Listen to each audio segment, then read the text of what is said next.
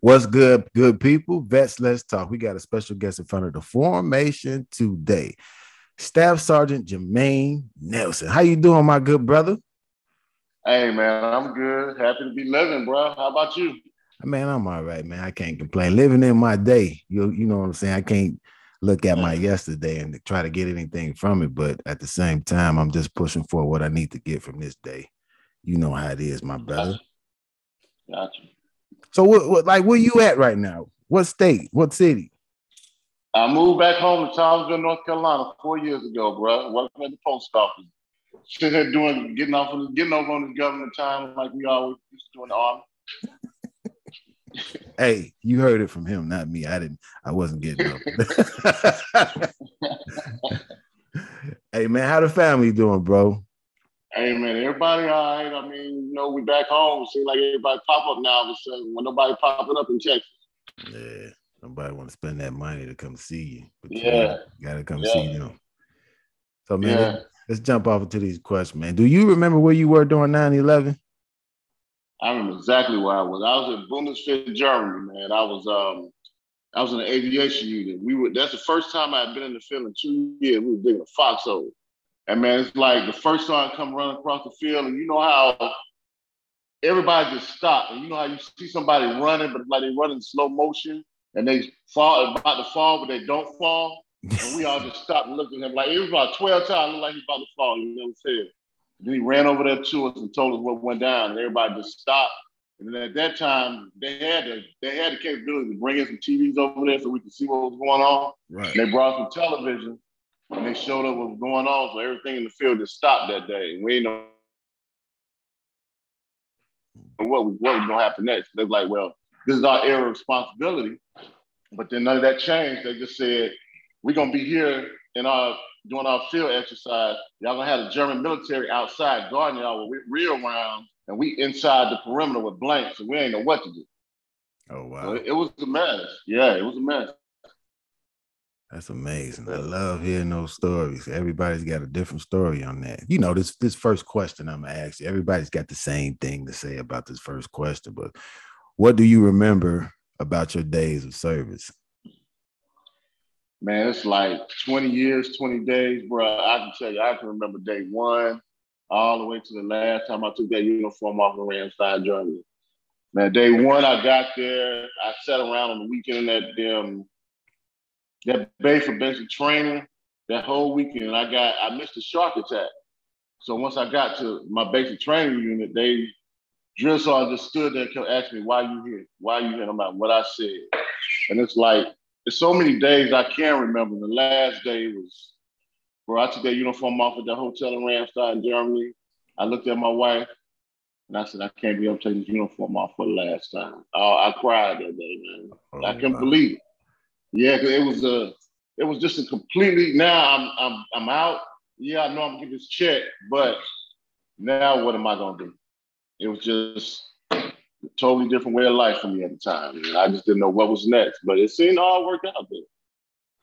Hey man, thank you for that, bro. Because usually you get on here, somebody say, "Oh, the camaraderie," but nobody shares those fears of peeling off that Yeah, layer of skin that you was wearing for years.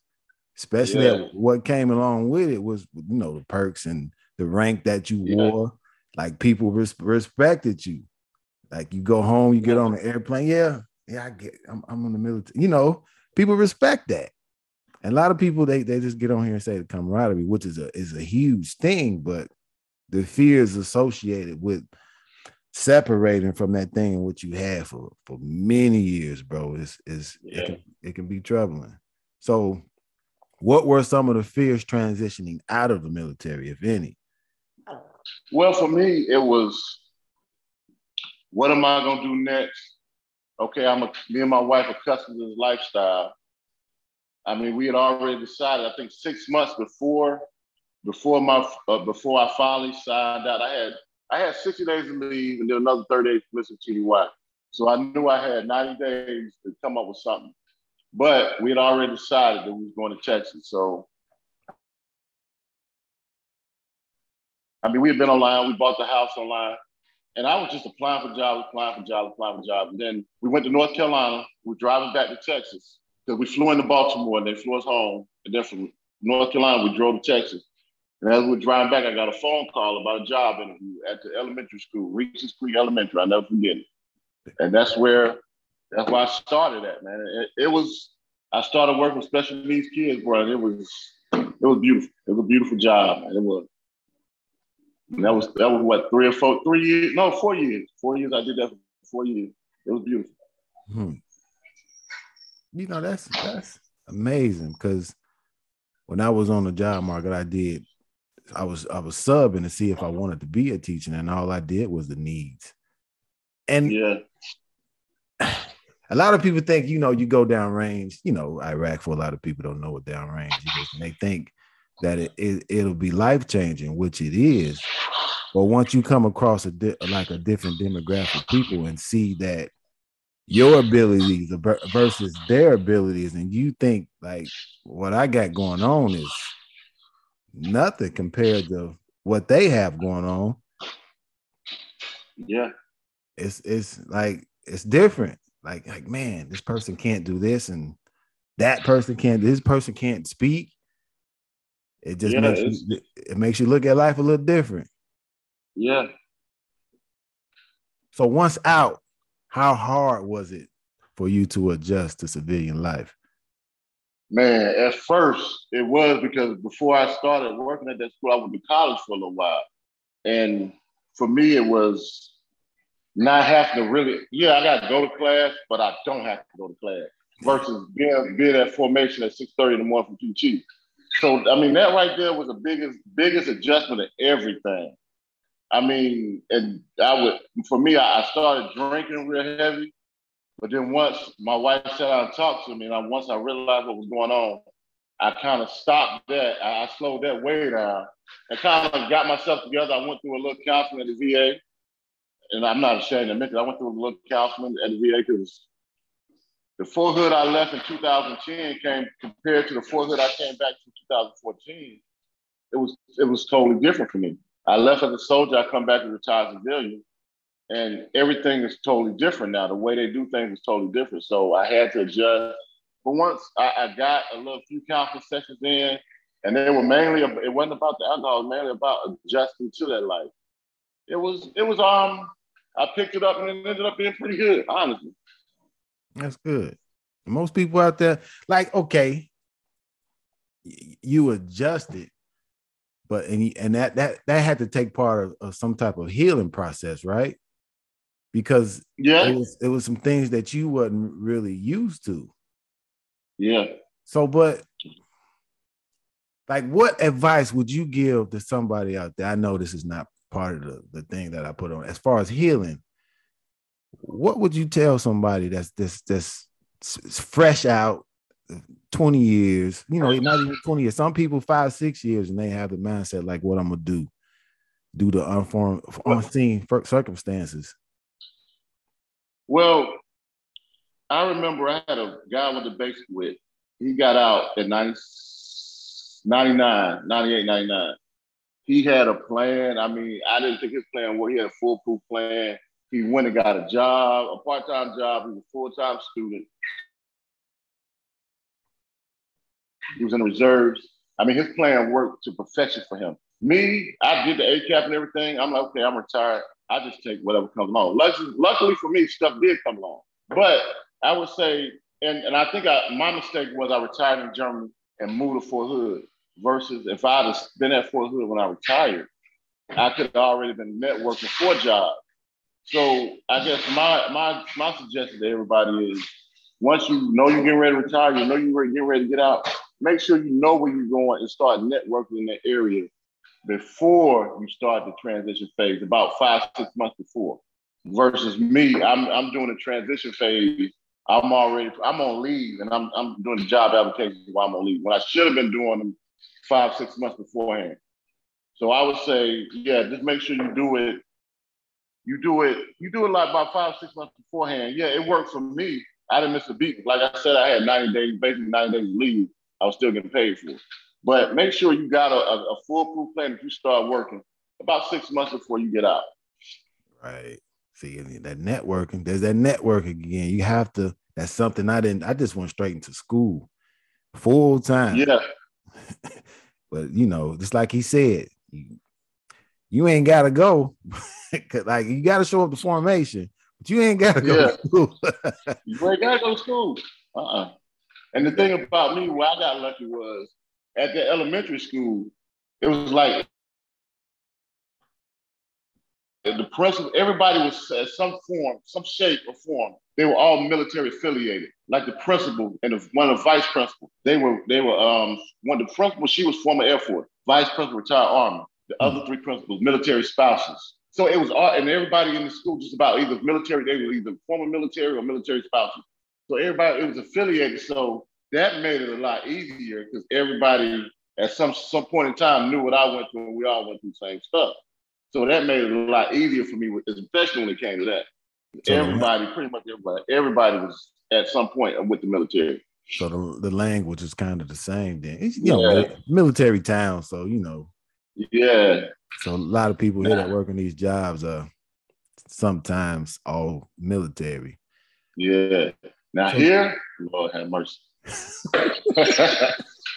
This is a different ball game. So did that take some adjusting? Like all around all these civilians? Right. I'm 4 years into it and I'm still adjusting every day. I'm telling you, my bosses, co-workers, it take a lot just for me not to snap back into Sergeant Nelson. It's a few, it's like 4 or 5 former military in here. And I can see them. Sometimes they see me sometimes and we just be shaking. Yeah, we be shaking sometimes, but boy, I'm telling you, it takes something. It takes a lot. It's different. I'm telling y'all out there now, it's different. When you ain't around them people that was in a uniform, they don't quite understand. Like, like the directness behind you and who you been, they don't understand none of that. Everything has to be like, well, why did you? And you be like, you just shake your head. Like, oh my God. Yeah. Hey, so okay, with that being said, do you think the military gave you the tools to be motivated, even if it didn't seem like there was going to be a favorable outcome? Bro, yes. It taught me that no matter what, if you keep trying, eventually you're going to get to where you want to go. As long as you are trying, you're going to get there.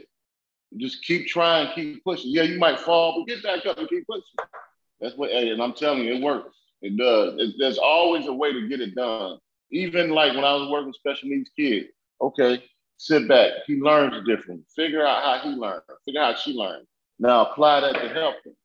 I mean, everything, all that, I mean, all of it just said, there is a way. You just have to dig deep and find it and keep pushing.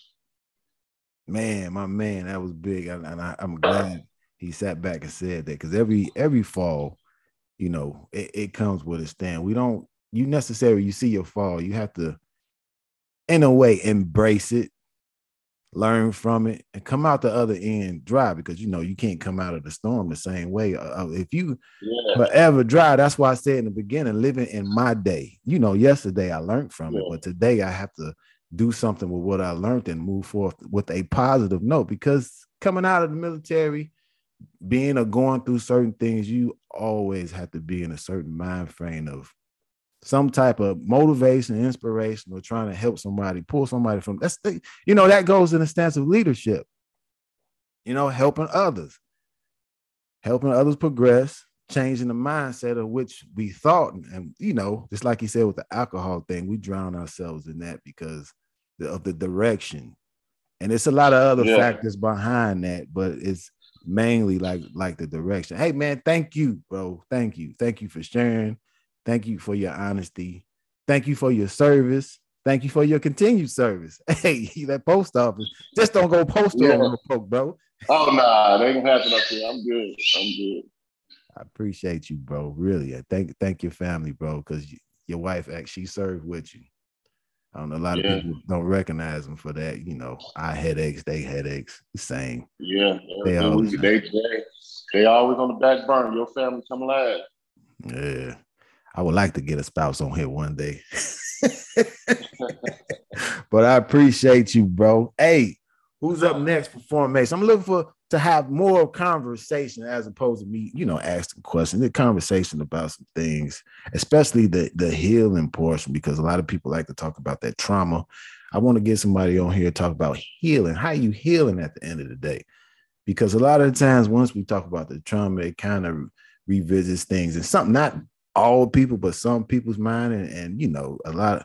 I'm not a doctor or anything, and I'm telling you not to take your medications that your doctor has prescribed you. But a lot of times, those medications that you take cause more problems than what it's worth, physical and mental. But hey, that's not for me to decide. That's up for you guys to decide. The bottle is not a medication.